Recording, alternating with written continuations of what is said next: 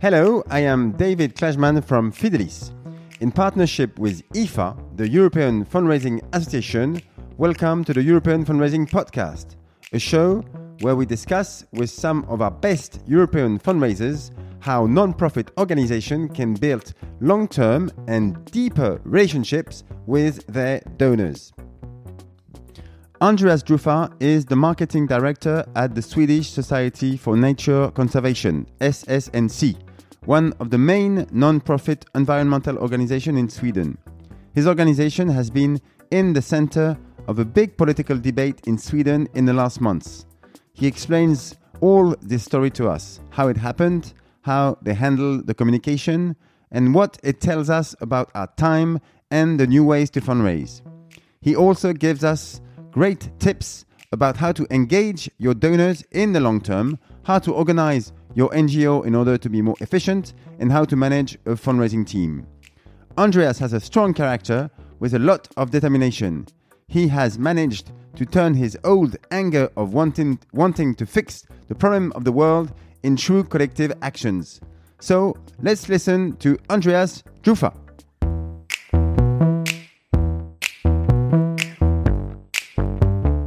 Welcome everyone. Today I am welcoming Andreas Drufva, who is the marketing director at the Swedish Society for Nature Conservation, so SSNC, one of the main non-profit environmental organizations in Sweden. Hello, Andreas. Hello, good morning. Thanks for having me. Yes, well, thank you for accepting my invitation. So today we are going to speak about many things related to fundraising and marketing. Once again, the goal of this podcast is to share experiences and knowledge between European fundraisers. So we all know each other better. So Andreas, your last months were very intense because your organization has been in the center of a big political debate in Sweden. So you are going to explain all of this to us, how it happened, how you handle the communication, and what it tells us about our time and the new ways to communicate and to fundraise for NGOs. So we are going to dive into these topics and other ones. But first, Andreas, could you first present yourself to the listener of this podcast, please? Yes, hello. I'm coming from a little town of Sweden where I grew up and was a quite active and maybe angry teenager trying to understand why the world looked as it did. And I didn't have very many solutions than saying, fuck off and I hate everything. I was a bit of a punk. I am angry angry school, punk, yeah. At school and at home and... Too. Yeah, everywhere. I was quite frustrated about what the adults were doing and how the world was going on. But then I got the opportunity. The school informed that they would send one or two pupils to Stockholm, the capital of Sweden. And in Stockholm, there were punk music stores and other exciting stuff. So I thought I'd go to Stockholm for fun and the school will pay my ticket. So I did. I was the only one from the school. And of course, it was not a trip for visiting record stores. It was a peace conference. And I was not too interested in peace by then, but I attended just to register. And that was a game changer for me because I met these really cool people that then this was early 90th when the US or NATO were attacking Iraq for the first or second time. I can't remember now, but it was war. And it was also really, the Mid East was a hotspot already then.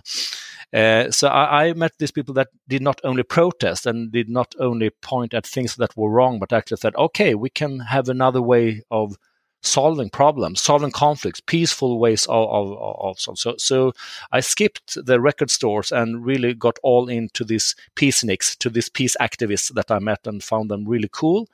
So after that, I just went home to my little town. I started a little activist group and we're working with peace and also with environmental matters already then. And this what is an activist group? What do you do? you manifest, you go in the streets, or no, you just we wrote petitions to politicians. Yeah. We pointed at the companies that did bad things to the environment, and we tried to also have conversations with politicians. So we had this little local group, and we were a branch of this larger national peace organization. Okay. And so this is it's a good way when you're young to put your anger somewhere, and it's better this than video games, I guess. And did this anger, did it go away, or? No, it did. Maybe the anger got a bit softer, but the energy and the idea of actually be a part of the change that you want to see, that I bring that with me still 25 or maybe 30 years later. So I left my little town and went to Stockholm and volunteered for this peace and environmental organization. We had an office in Stockholm, but also this was 92, and it was right after the Soviet Union left the Baltic states, and I moved to Latvia, to Riga, and met actually environmental activists there, because they were a big...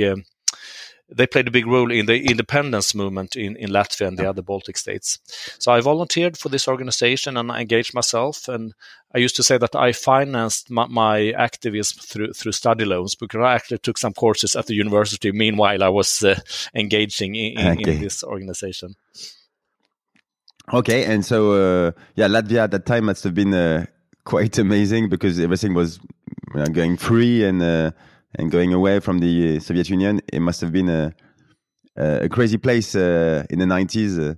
It was a crazy place, and it was it was very experimental. And those people that we met, they were basically young intellectuals that were really making a big change. And the Red Army was still in the streets. It took some 2 or 3 years before the Russian or the former Soviet army left the streets. So they were there by then. I think the last soldier left in 94, maybe 95, and that I still have very close relation to my friends in Latvia, and it's really hard talking to them now when the same army 30 years later invaded Ukraine, and they're really terrified by this, and they managed to get rid of a Red Army or Soviet Russian army 30 years ago. Now they are in their neighboring country of Ukraine. So I really have the flashbacks back to Latvia in the early 90s, when you read the news and follow the war in Ukraine on Ukraine. Yeah.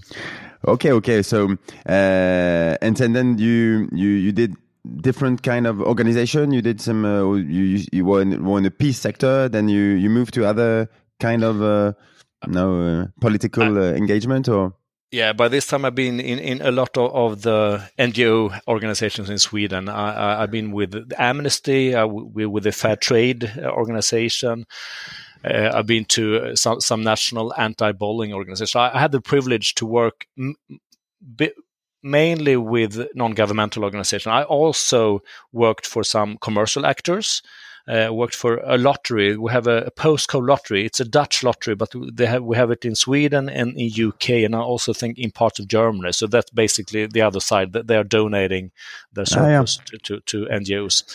And also I had my own consultant firm where I more worked as an advisor to different NGOs for some years. But since 6 years back, I'm proud and happy marketing director of Swedish Society for Nature Conservation. And before that, I only stayed on one job for 2 or maybe 3 years. So this is a personal record for me to hang on 6.5 years with my current organization. And I like it. Staying somewhere 6 years, not very punk anymore, but... Not very punk anymore. That's correct. I just go to punk concerts once in a while, though. You send us a photo. I want to see this. Okay, so can you tell us about this, your organization? I mean, I know it's very famous in Sweden, but can you tell us how old it is and what it does today? Yeah. And that it was not founded by punks, actually. It was founded by quite conservative people in the beginning of the 20th century, when the industrialization in Sweden, they cut forest and they poisoned the water, and you saw this really war on nature when industry started to really explode and exploit nature. So they founded around national parks and nature reserves to protect parts of the environment. And they were really successful, and there were some famous both politicians and intellectuals by that time. So we are 113 years this year, so we have been around, and we've been following the development on the environmental issues during this time. And we saved species like the falcon or the eagle that was threatened to extinction. And we have very many victories and very many things during our history that we're very proud. And you act in Sweden, or it's also in other countries. Our organizational body is Swedish. We only carry this name in Sweden, but we do have partnership with somewhat 40 environmental organizations, basically in the global south. So we are really proud being part of the global green movement, but organizational wise we're quite, so we're not, we of course have both Greenpeace and WWF in Sweden, and we're very good friends with them, but unlike them, we don't have an international brand, an international name, but we work under an own name. However, we do have international corporations, of course. Okay, and so it's SSNC, and it's a bit faster to say it this way. It has almost a 250,000 members. That's right. Yes. That's true. So member-wise, we are the largest organization, a green organization in Sweden. And we used to say that we have more members than all the political parties together have members in Sweden, because it's not too popular to become a member anymore. But we stuck to this idea of a grassroots membership-based organization, and we're still more than 200,000. Okay. So I guess that when you speak, people listen. You have a big presence, and it's also very. You have a very strong local presence in the Swedish municipality. Yeah, we have a local branch in almost every municipality around Sweden. I think we are 290 municipalities, and we have about 270 groups. So we are all over Sweden. Yes. Okay, great. So you're going to tell us what happened in the last 2 months for your organization.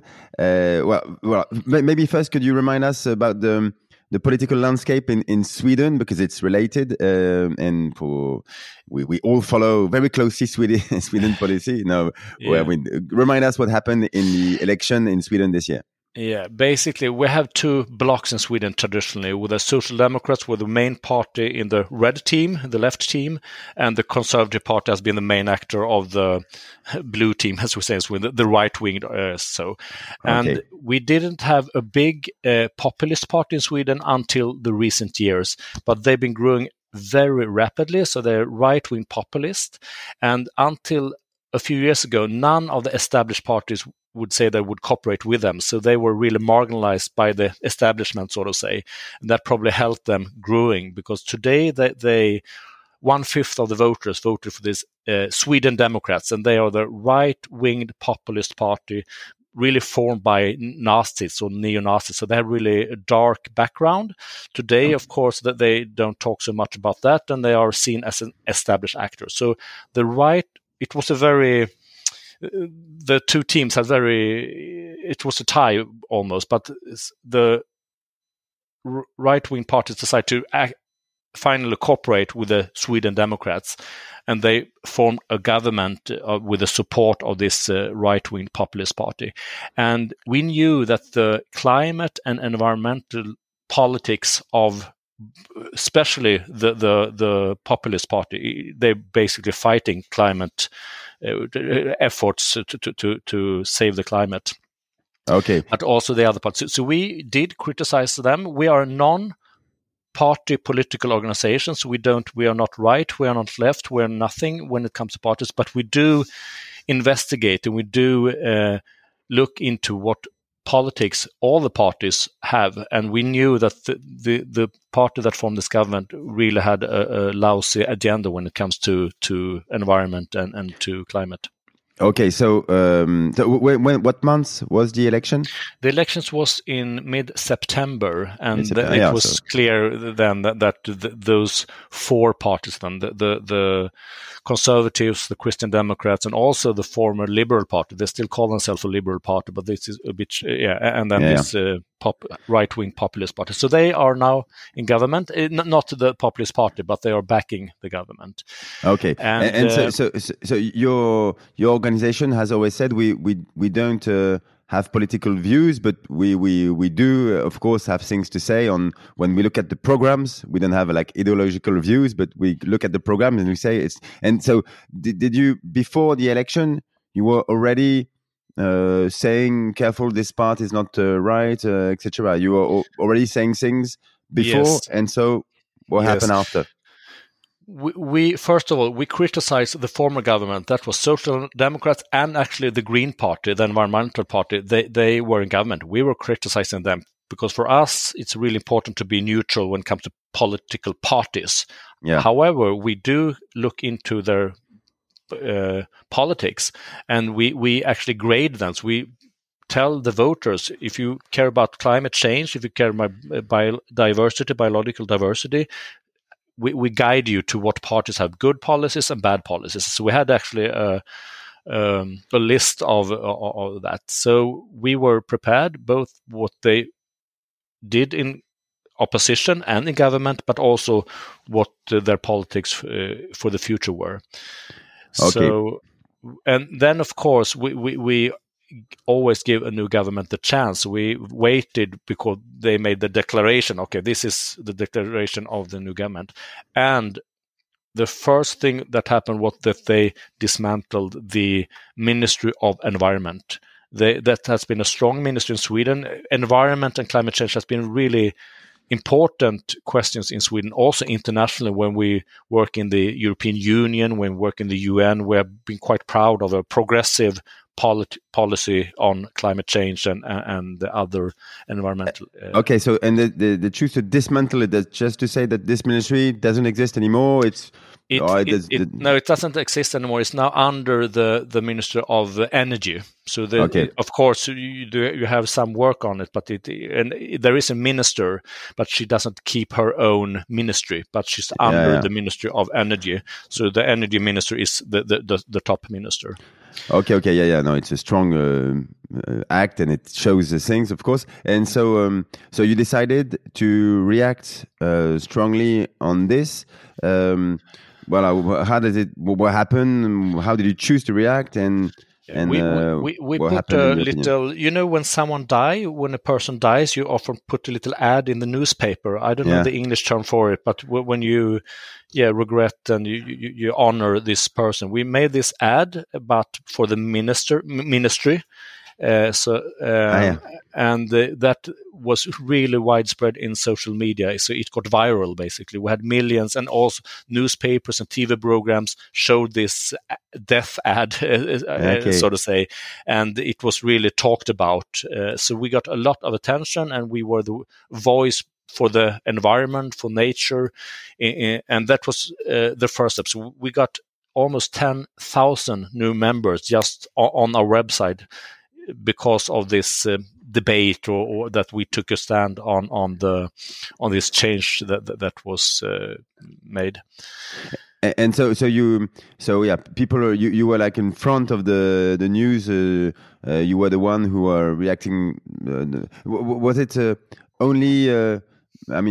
Papers, or you also went on TV, or are you prepared for this? Have you got people ready to go and speak on different medias, and how was your organization ready for this? We were ready. We were ready in the sense that we knew that there was a new government, and we were really good in investigating and looking into the politicians' agenda. So we knew what was on the agenda, and we were prepared, so we could act really fast. We, of course, did not know that they were going to take away the Ministry of Environment. That was news to us too. But when they did that, our people were ready to debate on this. So we were really fast, and we also had strong reports on not just this organizational question of dismantling the ministry, but also what policies and politics the new government was on. And was it not too difficult not to become political? I mean, I guess that the government said, "Oh, yes, because you don't like us and you're not you hate us. That's why you said this." But in fact, it's not an environmental statement. It's a political statement. I guess this is the first reaction that when Yes. you're political, you say. How did you manage not to become too political? That's a good question. I think that since we're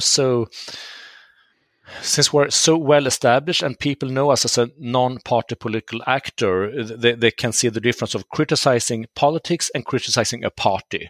However, of course, some right-winged people thought that we were, preparing the way for the Green Party or for the Social Democratic Party, etc. But so that discussion was there, but we had really strong arguments, both in our history that we were as tough, as critical to Social Democratic government, to Green government, to whatever government. The only actor that we are taking a stand for is nature. That's Mother Nature. So that discussion was there, but it didn't hurt us too much. And we can also see that the support was much, much stronger than the criticism on that. Yeah. So your donors, they supported you. Was it like a half, or you had a lot of bad reaction too, or no? It was good reaction. Basically, we had very, very few members or donors that contacted us and say, "You're too political. You're too left-winged or whatever." It was maybe 3 or 4, and we have 200,000 members, and compared to what finally became 20,000 new members. So I think that we were backed. I think also people who voted for the right-wing government, maybe they did not vote on them because of their progressive environmental politics. It was more crime and immigration and other matters. And when they saw the result, maybe they were also a bit disappointed that the climate and the environmental politics were so poor, was so bad. So I voted for right-wing government, but I want to support this non-party political organizations. I'm sure that we have many members, many donors that maybe voted for this government, but actually supporting us because we're a voice for the environment. And so you got 20,000 new monthly donors. Yes. In a few days. Yeah, basically, actually, there were some more things that happened. We had 10,000 in those few days, but there was also another very odd and interesting incident. The new party, they then came in power, so we got an email from this right-wing populist party that were asking for names and sums of our donors. They wanted to see who supported us. Just a few weeks before, they've been criticized another human rights organization, Civil Rights Defenders, that the state support to them should be cut because they were criticizing the new government. So they made a connection to public support and to their voice. So that's a very dangerous and strange things of looking at civic society. It's funny. How did they explain why did they want the names and the amount of people giving to you? I mean, there was an explanation, or they did not give an explanation, and we are of course very transparent about our donations if it comes from companies, etc. But we of course don't give names and the different amounts that individuals are giving to us. So especially when it comes from a very right-wing populist party that we know are very critical to the environmental movement, basically to civic society in general, that we saw in the public debate. So that also led to another big public debate on this party, and many felt that they were kind of dangerous. They've been also criticizing public service, which is also really important in Sweden to have a public service independent from politics. Yeah.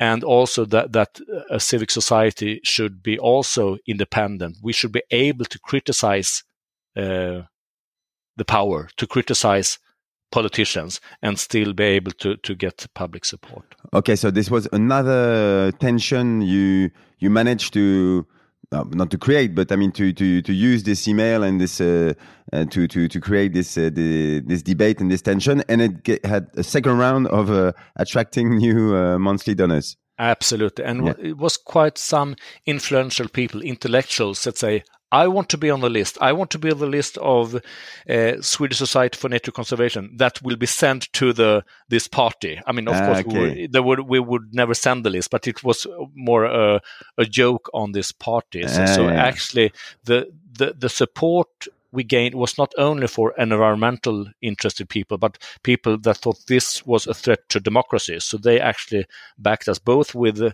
one-time donations, but also that they signed up for membership and monthly donations. So we got another round of really heavy support.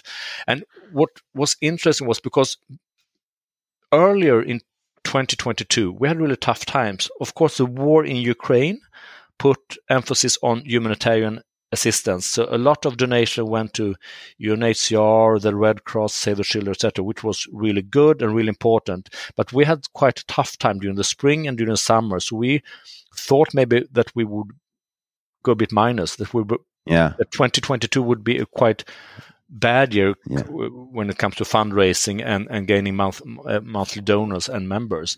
But actually what happened, there were some more things that happened this fall, but altogether, we got 20,000 new members and monthly donors, and that's 10% of our stock. That I don't think, and this was 2 months after elections, and a lot of those 20,000 was, I think, a reaction to the public debate that we managed to be a part of. Okay, and so what does, according to you, what does this experience tell us about the new type of maybe organization we need in NGO? I mean, the ability to react quickly, for example. You were prepared, you say, but what can we gain all on this experience, which is very interesting and what would you advise to organization NGOs according to this? I have some advices, and if you are a pretty large organization as we are, normally you're a bit slow because there's so many people that is going to, sign off a petition or a debate article or a post in social media. So we shortcutted this and we said that only those persons, a few persons will be the ones who can say something. So we can move really, really fast and a much stronger mandate to certain people in the organization. And I, as a director of the fundraising department, I say I don't need to sign this off, not this time. Just cut me off and make it fast, so we can move fast. So that's really try to prepare for a much fewer people in the decision making on. So from yourself, you said who's in charge of writing the tweets? I gave the mandate to one person on communication, and to the director of communication, and to our president. So it was basically 3 persons. Chop.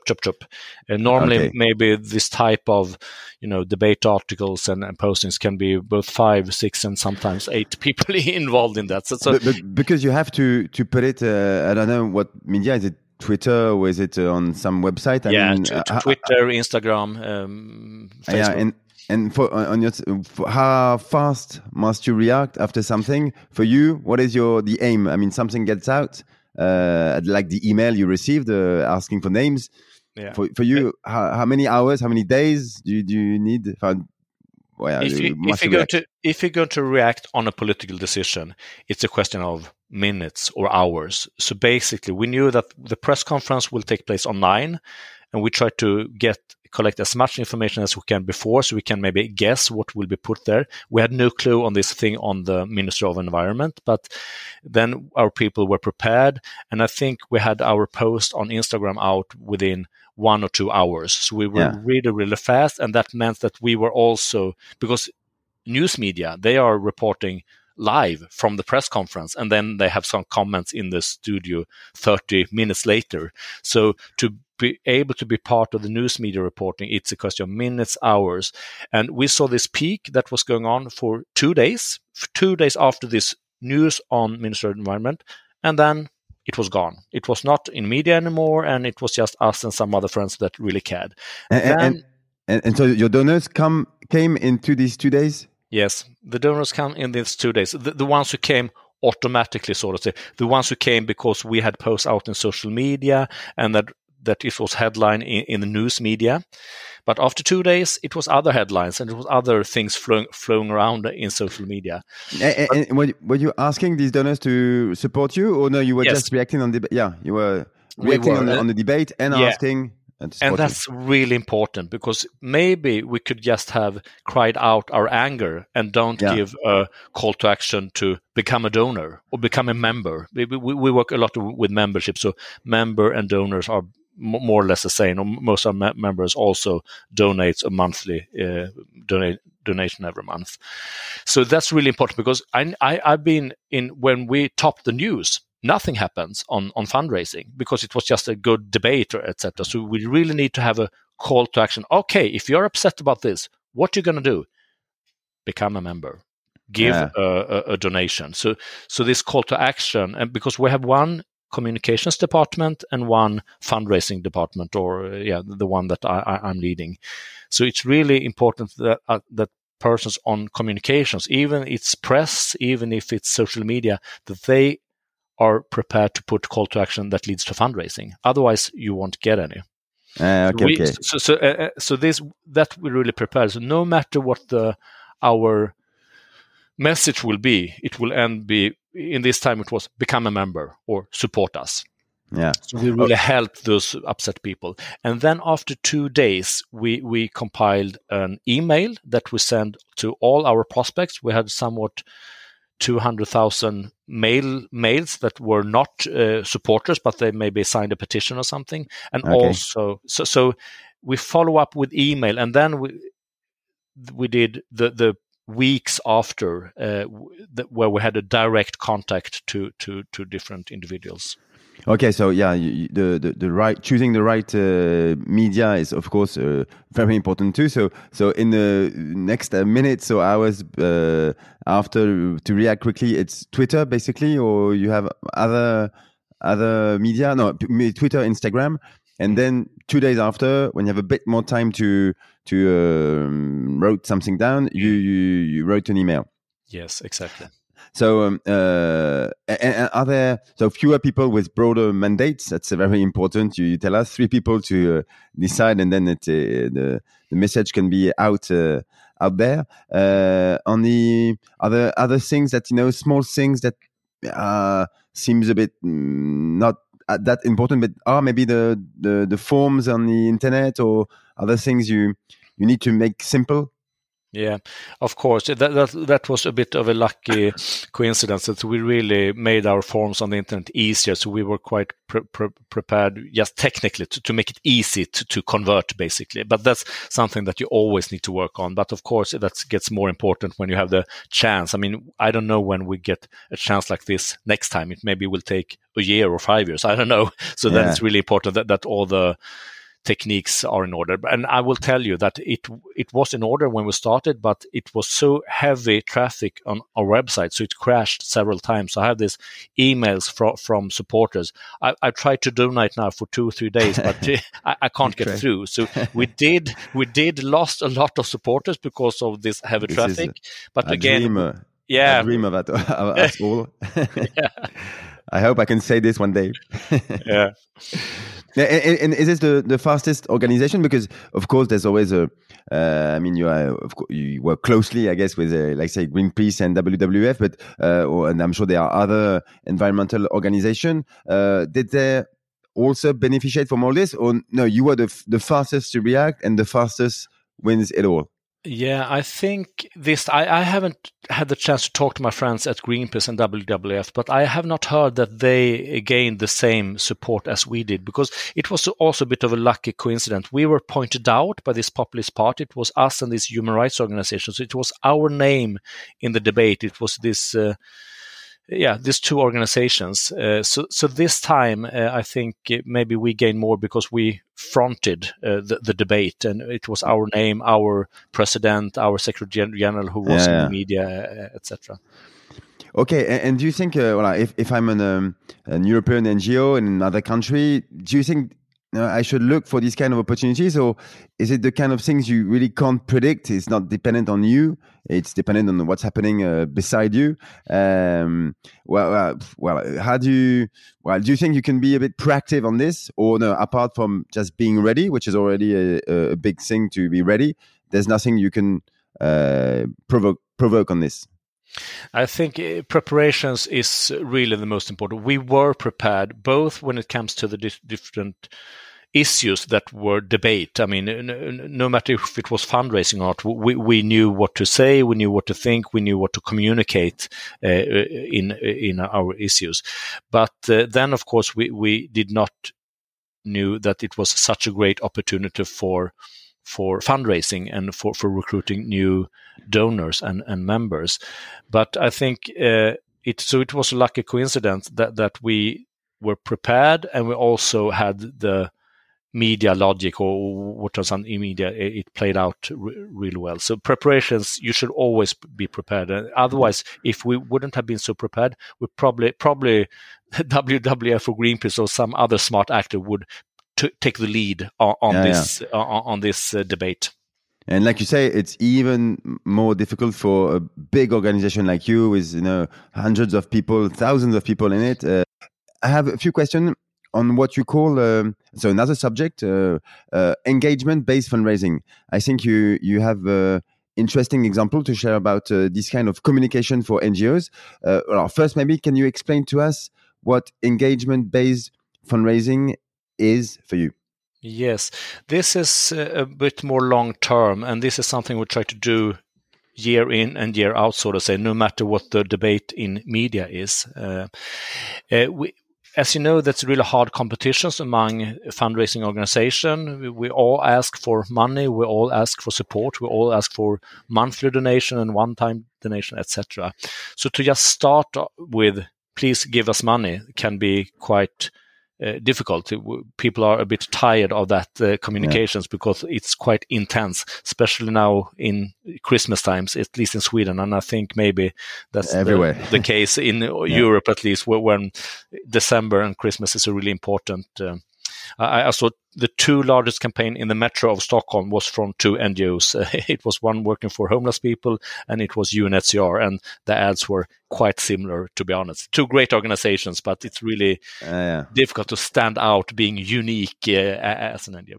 So what we did the previous years was not to start with the question, please donate, please become a member, but please do something that's good to the environment. And you might have heard about the crisis when it comes to biological diversity, and the bees, a very important insect that pollinates basically 1/3 of the food we have on our table is dependent on pollination from bees, and they are really threatened by poison and by modern agriculture and modern farming. So there's a lot of threats to the bees, and one thing is that there's not that kind of flowers that they use to have their food and to live.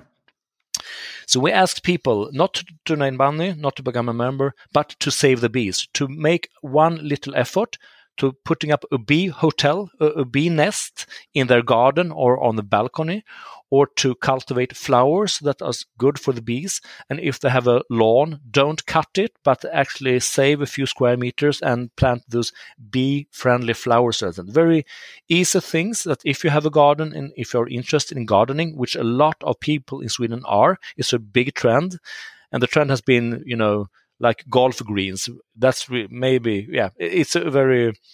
it's not very good for the biological diversity. So we asked people to do something, and we actually even gave them small bags of seeds that were seeds for flowers for bees. And if you want to do this, please, we'll send you this. And then report what you did to us. Send us maybe a little picture and a few lines, what you did, where you did it. We put a big map of Sweden.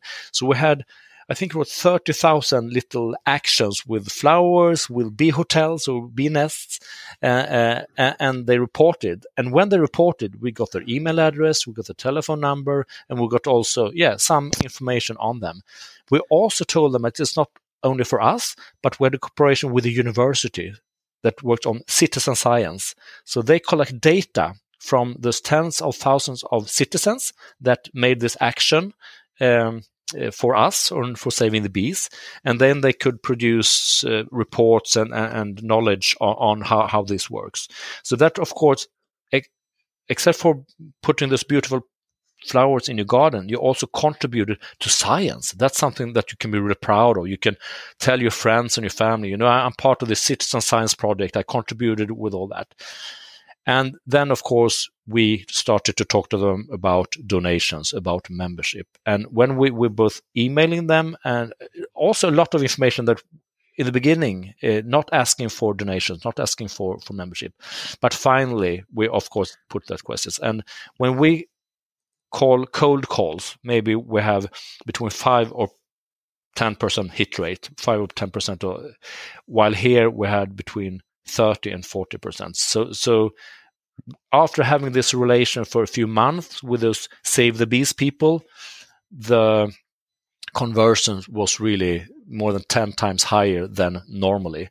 So even though it took a bit time, a bit of money, the result was really good. And also we see that those people, they are very loyal to us. They stay on much longer than if we just ask them in the street, hey, do you want, and we have a good face-to-face fundraiser that really talk a person into becoming a monthly donor. That's good, of course, we do that too.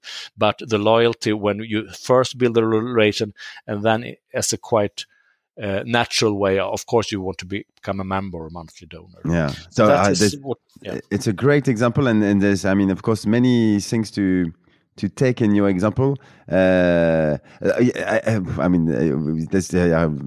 about 10 things I can say about this. But first of all, making people proud, because I guess it's the same in Sweden. In France, I know we have this always this question: how can we make people talk about their donation to us? Because of course we want them to talk about their friend about their donation, saying they support us, and it's very difficult because I always heard that in America, people are proud to say, I'm supporting this, and they put it on their fridge. I think in UK, it's a bit the same. They put on their fridge saying, I support this organization. In France, you don't do this. And giving them an example, something to say, and making to talking to their friend and say, I put in my garden this.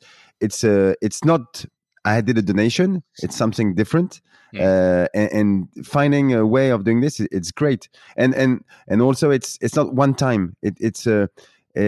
People came often on the website to say, or they just came once and say, okay, I started a bee garden. Or did you manage to find something that make them come back to the website every month? Or yes, yes, we had this campaign. We've been running this campaign in the spring and early summer, because that's the bee season, so to say. Then when it's blooming and you see the bees coming out after winter, etc. So we run it between April and August, and then we have quite active communications. We have this journey via email, and we report on results, and we do portraits on heroes in this campaign, etc. Then we're a bit more silent from September to February, March again. Then we work on other campaigns and let them rest a bit. But it's long term, and they still can report the next year. Maybe they put up 1 or 2 bee hotels 2021, and then they actually made another 133. So this can still report continuously. And we this data we've been sending to the university once a year. And you have to count the bees. Maybe they can say, I saw 10 bees today, or these kind of things. I guess it makes them come back to the website and be interested and be in the science experiments. Yes, exactly. I guess. Okay, that's great. Now, when we hear about this, and last question, I know, are people very offended, and when you call them to have to make a donation after, it's always something we can have in mind, or some people that are not in the fundraising business can have in mind. But then if you call them after and you ask them for a donation, they're going to be cross, and they can say, I gave you my data for something else, and you dare ask me for donation. Is it like this or not? It is not. We have an in-house telemarketing department, and I'm very. It's very important for us that they have a loyalty, focus on loyalty, even if it's a present donor or if it's a new donor. So it's a question of making smart calls. If you would give a firm on the city this task, maybe it would be a bit too pushy, and so we make quite soft calls to make sure that they are not offended, because maybe if they don't sign up for membership this time, maybe in half a year or a year later. So far, I mean, of course, everyone doesn't like telemarketing if you get a phone call, because but since we have this in-house and we're very aware of the long-term relation with these people, the quality of the calls are so good that it has not been a problem for us. Yeah, so of course, if you call 10,000 people, you're going to have one or two that are going to say, "Oh, I was cooking dinner and you disturbed me," and extra. But I mean, do you stop your campaign for one or two people who say this? No. No. And actually, like you say, one fun thing about that, one interesting thing is the ones who gets a bit irritated or annoyed is, the 65-year-old man that was volunteer for our organization since mid-70s, and he putting a lot of his spare time in, meetings and being in a local committee. He said, I give so much time to this organization. You should not ask me for money, because they are the ones who get most annoyed by our phone calls, actually. So we're trying to not call them too often. This is another topic about having a good CRM to be able to spot these guys and to know which one are volunteers between your donors. But it's another big question. Let's not go into the CRM. Okay. And last thing about this great example is when I hear this, I say, okay, it's great, but it's always difficult to apply it to your organization, to other organization, because you say, it works for bees, but I mean, do you think that we basically all can? Do you have other kind of example that other organization may have had like this, or which were a success? Like I know, like the pink ribbons. I understand what you mean, and I think each and every organization needs to. There's always some activity connected to what you do, but sometimes it's more of a symbol. Sometimes it has an actual impact. The fine thing with this bee thing is that it both has an actual impact. I mean, there are more bees when you plant these flowers, but it's also a symbol, of course, for biological diversity, etc. So I don't have an example from another organization top of mind, I think, but they put together a workshop with some great colleagues and try to make, okay, if you want to communicate and build a relation with a presumed or potential donor, what little easy things. It needs to be low barrier. It should not take too long time to do it. It should be fun to do it, and it should be actually something that you can do even though it not connect to membership or donation. It's just a fun thing to do. I mean, do-it-yourself movement is pretty big. People are knitting, people are getting together and trying to create things. So I think that's a bit of a trend, and also it could be a social activity that's more of a symbolic thing. I know that the Young Cancer Organization, they put together bracelets that you have around your wrist or knuckles. And that's a fun thing to do. And it says, fuck cancer. And they were very, very popular. So it's a social thing to do. You just order this little plastic pearls from the organization, and you collect a group of friends, and you maybe have a wine or coffee or whatever, and you make this bracelet and you sell them. So it's a great fundraising activities, because they raised millions and millions of crowns. You get your brand, this fuck cancer, out. And also I presume that if you do this, you also sign up for a membership or monthly donation. So that's maybe another example of when it comes to what Young Cancer Organization did here in Sweden. Okay, great. And well, this again is the future. I mean, it's already there, like your example proves. But more and more, we need to offer new things. People collaborate together or collaborate with science, and each time you make them collaborate and do something they are proud of course, it has an impact on your fundraising. So thank you for sharing this example. Alors, for the last part, I would like to maybe finish on a few general questions about fundraising in Sweden and your objectives for next year.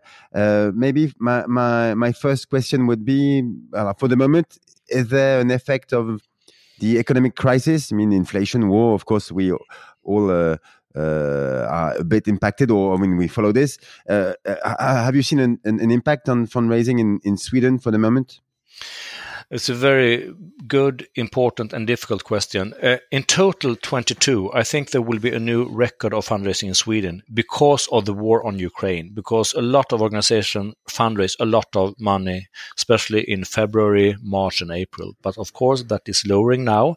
And I think it will be really interesting to see what the Christmas campaigns will give, because, of course, in Sweden, as in the rest of Europe, the energy crisis with a high prices on electricity and other sources of energy, the interest rates, basically the general bad economy, and the inflation, not to talk about the inflation. So people actually has a lot less money in the pocket in the end of the month. I've been surprised both to look at my own organization, but also the other NGOs, that we have not yet been suffering so hard. We have a little bit higher drop off than we had normally, but it's just pieces of percentage so far. So we had a very strong loyalty. But of course, it would surprise me if this doesn't hit us harder in the beginning of 2023. It would be really surprising. And you can also say that inflation leads that even 100 million collected 2022 is less worth than 100 million collected 21 because of the inflation. So in one way, if you put an inflation aspect on it, maybe we actually decrease, but we don't see that in our numbers because we have not taken the inflation into consideration yet. But I'm surprised that so far it still looks okay, but I'm a bit worried and would surprise me if this crisis doesn't hit us NGOs harder next year. And is it you have certain channel that are working less than? I mean, is it flat on every channel, or some are working better than others, or I think. I mean, of course, corporations that we saw already and that has been even before the war on Ukraine. 1 year back, we saw harder to get money from corporations. We do still get quite a bit, but we've also been investing more in that. So the return on investment has been worse. And face to face, you told me you think since Corona, it has not been as much as it was before now. We had two major problems. We actually paused our face-to-face fundraising during Corona because of the restrictions, and we didn't want. Even when wearing masks, face-to-face was a bad idea during Corona, and it was really difficult for us to reconstruct that organization. We tried to reconstruct it this spring to have about 50 face-to-face fundraisers this summer. We had 50 in the beginning of the summer. In the end of the summer, we had 8 left. So, and the climate on the streets and the trying to get this going again was really, really difficult. And that's the case for a lot of face-to-face actors in Sweden, both the in-house face-to-face and also the external firms. So I still don't have more. I have budget for keeping 30 face-to-face fundraisers. I have 7 working for me now. And we are, trying to recruit through firms. We are, giving this premium to if you work for us, if you recruit a good friend, you get an incentive. But still, we were 7 fundraisers in a population of 10 million crowns. So that has been really, really tough, and we will keep on struggling next year. But that's maybe one of my largest worries for next year. Yeah, and figures are not bad when they are working. They find monthly donors, but the problem is having people working. Exactly like that. Okay. And could you tell us maybe 1 or 2 of your main projects in next year? For next year, what are the trends, or what do you want really to put new in next year? Or big things? Yes, I think our analysis is that we have a lot of billionaires in Sweden, this old social democratic country where everyone was equal. That's not really true anymore. We have a lot of rich people in Sweden, and we haven't targeting them from our organization.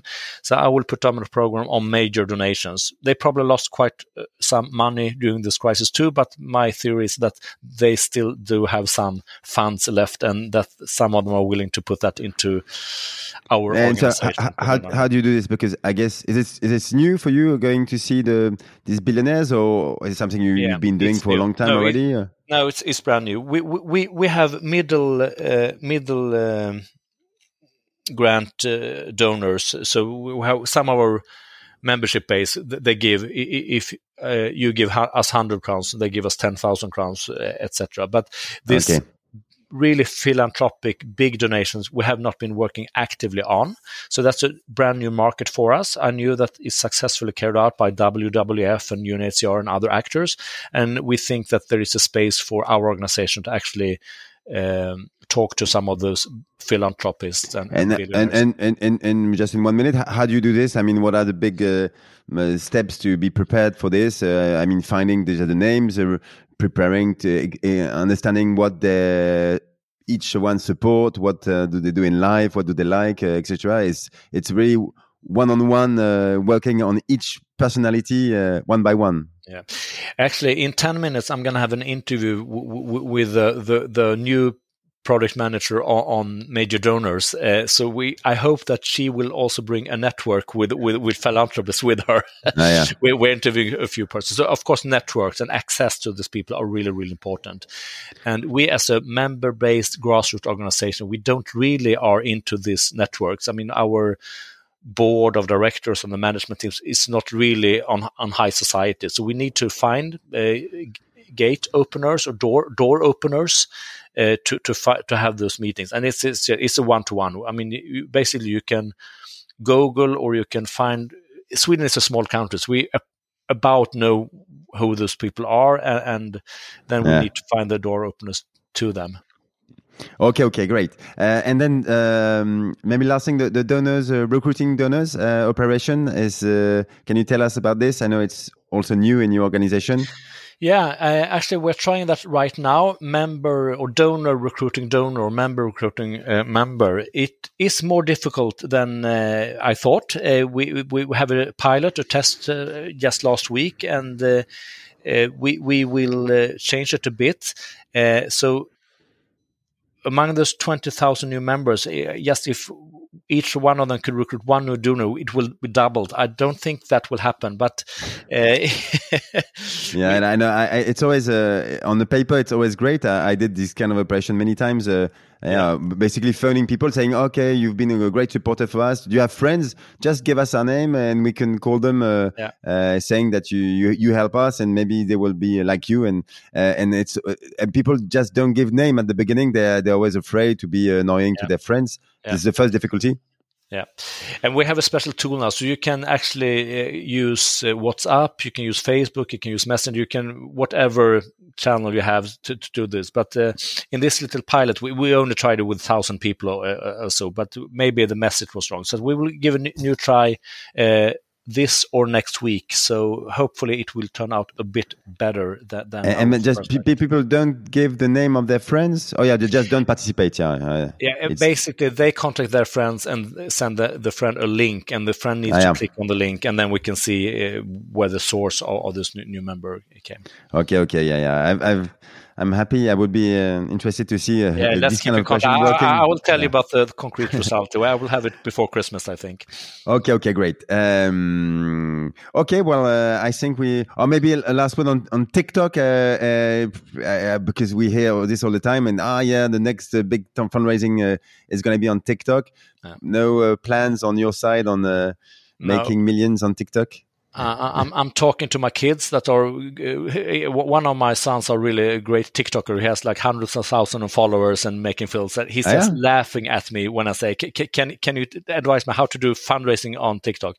He said, "You and your organization, you're too old, you're too slow, you won't make it." I hope to prove him wrong, but I don't have the recipe yet.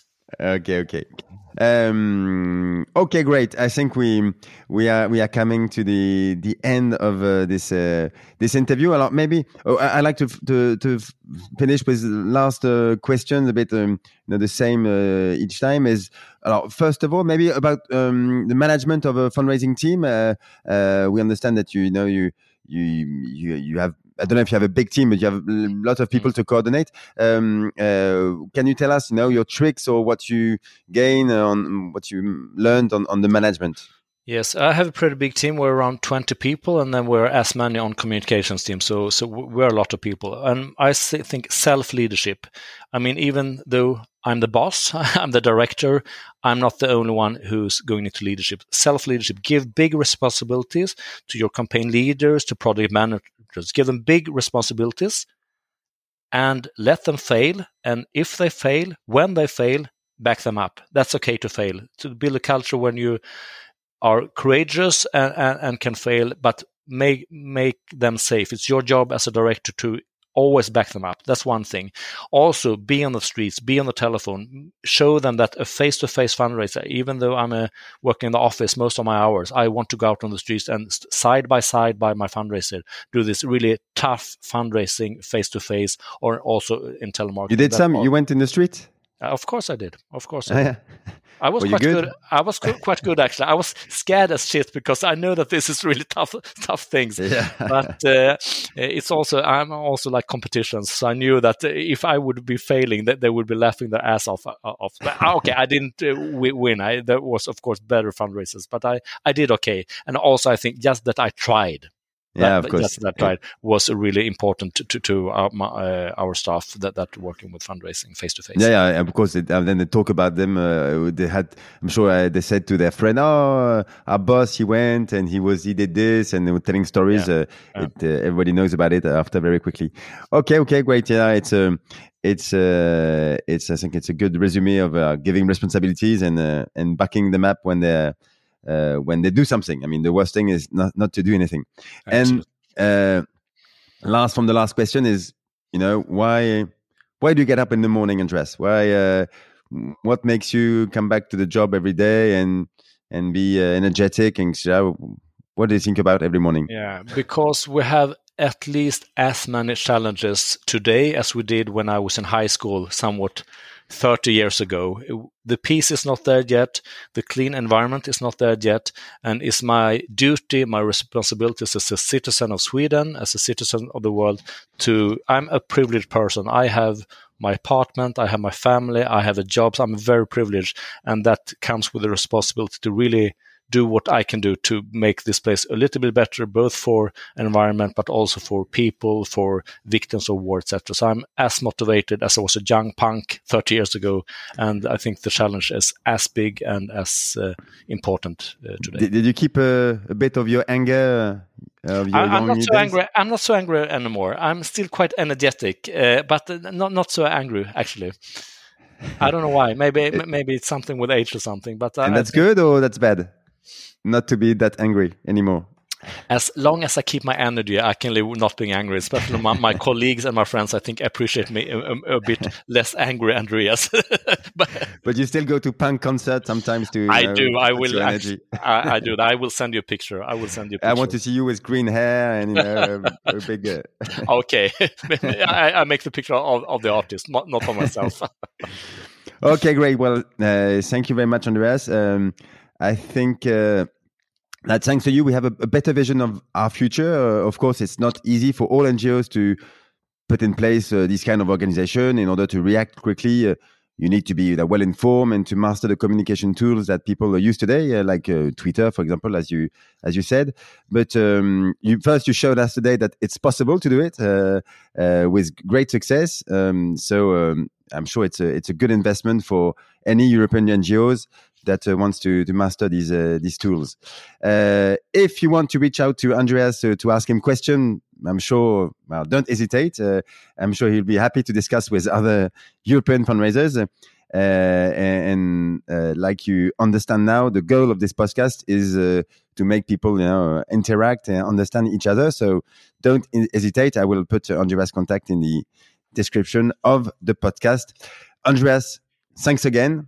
And see you soon, I hope. Thank you, David, and thank you for doing this podcast.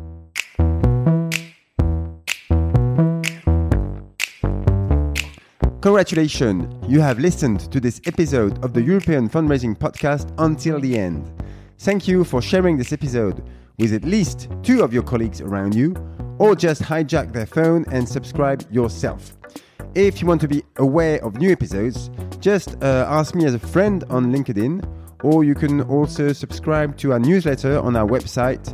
That's fidelis-cc.fr/EFA. I am David Klashman, and I will see you soon for the next episode. Congratulations, you have listened to this episode of the European Fundraising Podcast until the end.